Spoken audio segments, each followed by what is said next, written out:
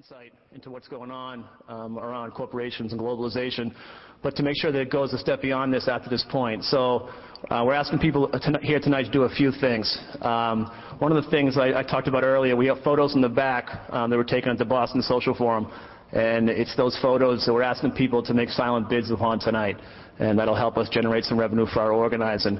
We're also asking people, everybody as they came in tonight got a brochure and a little membership slip. We're asking folks, we're going to pass out pens later on, and we're asking folks at some point tonight to fill those out, stick a $5 bill in them, and put them in the buckets that are going to go around, and we'll make you a member of Massachusetts Global Action.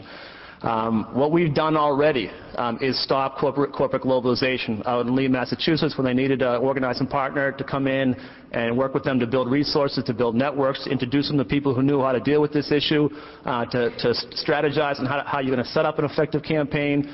We were there, we did it, we stopped it, we moved on to our next battle. We can actually affect change, but in order to do it, we need to create an apparatus across the state of eyes and ears of people who are regional organizers working on behalf of Massachusetts Global Action to let us know when things are going on, to help us work as partners with local communities to stop these things. To do that, we need to be financed. It's the way organizing works. We don't get money from corporations, obviously. We get limited funding from foundations.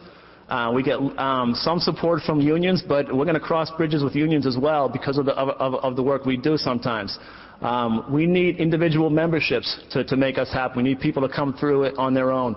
And we ask people to really just not leave here tonight without making an extra effort on behalf of this kind of organizing as we build a network that actually can affect change. So if people can really take that serious, we'll make a pitch later on. That would be great.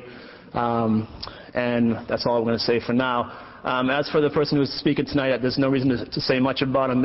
Suffice to say, for a lot of us, what we admire so much about him is his ability to piss off the elite on the left and the right. And having said that, please welcome Noam Chomsky.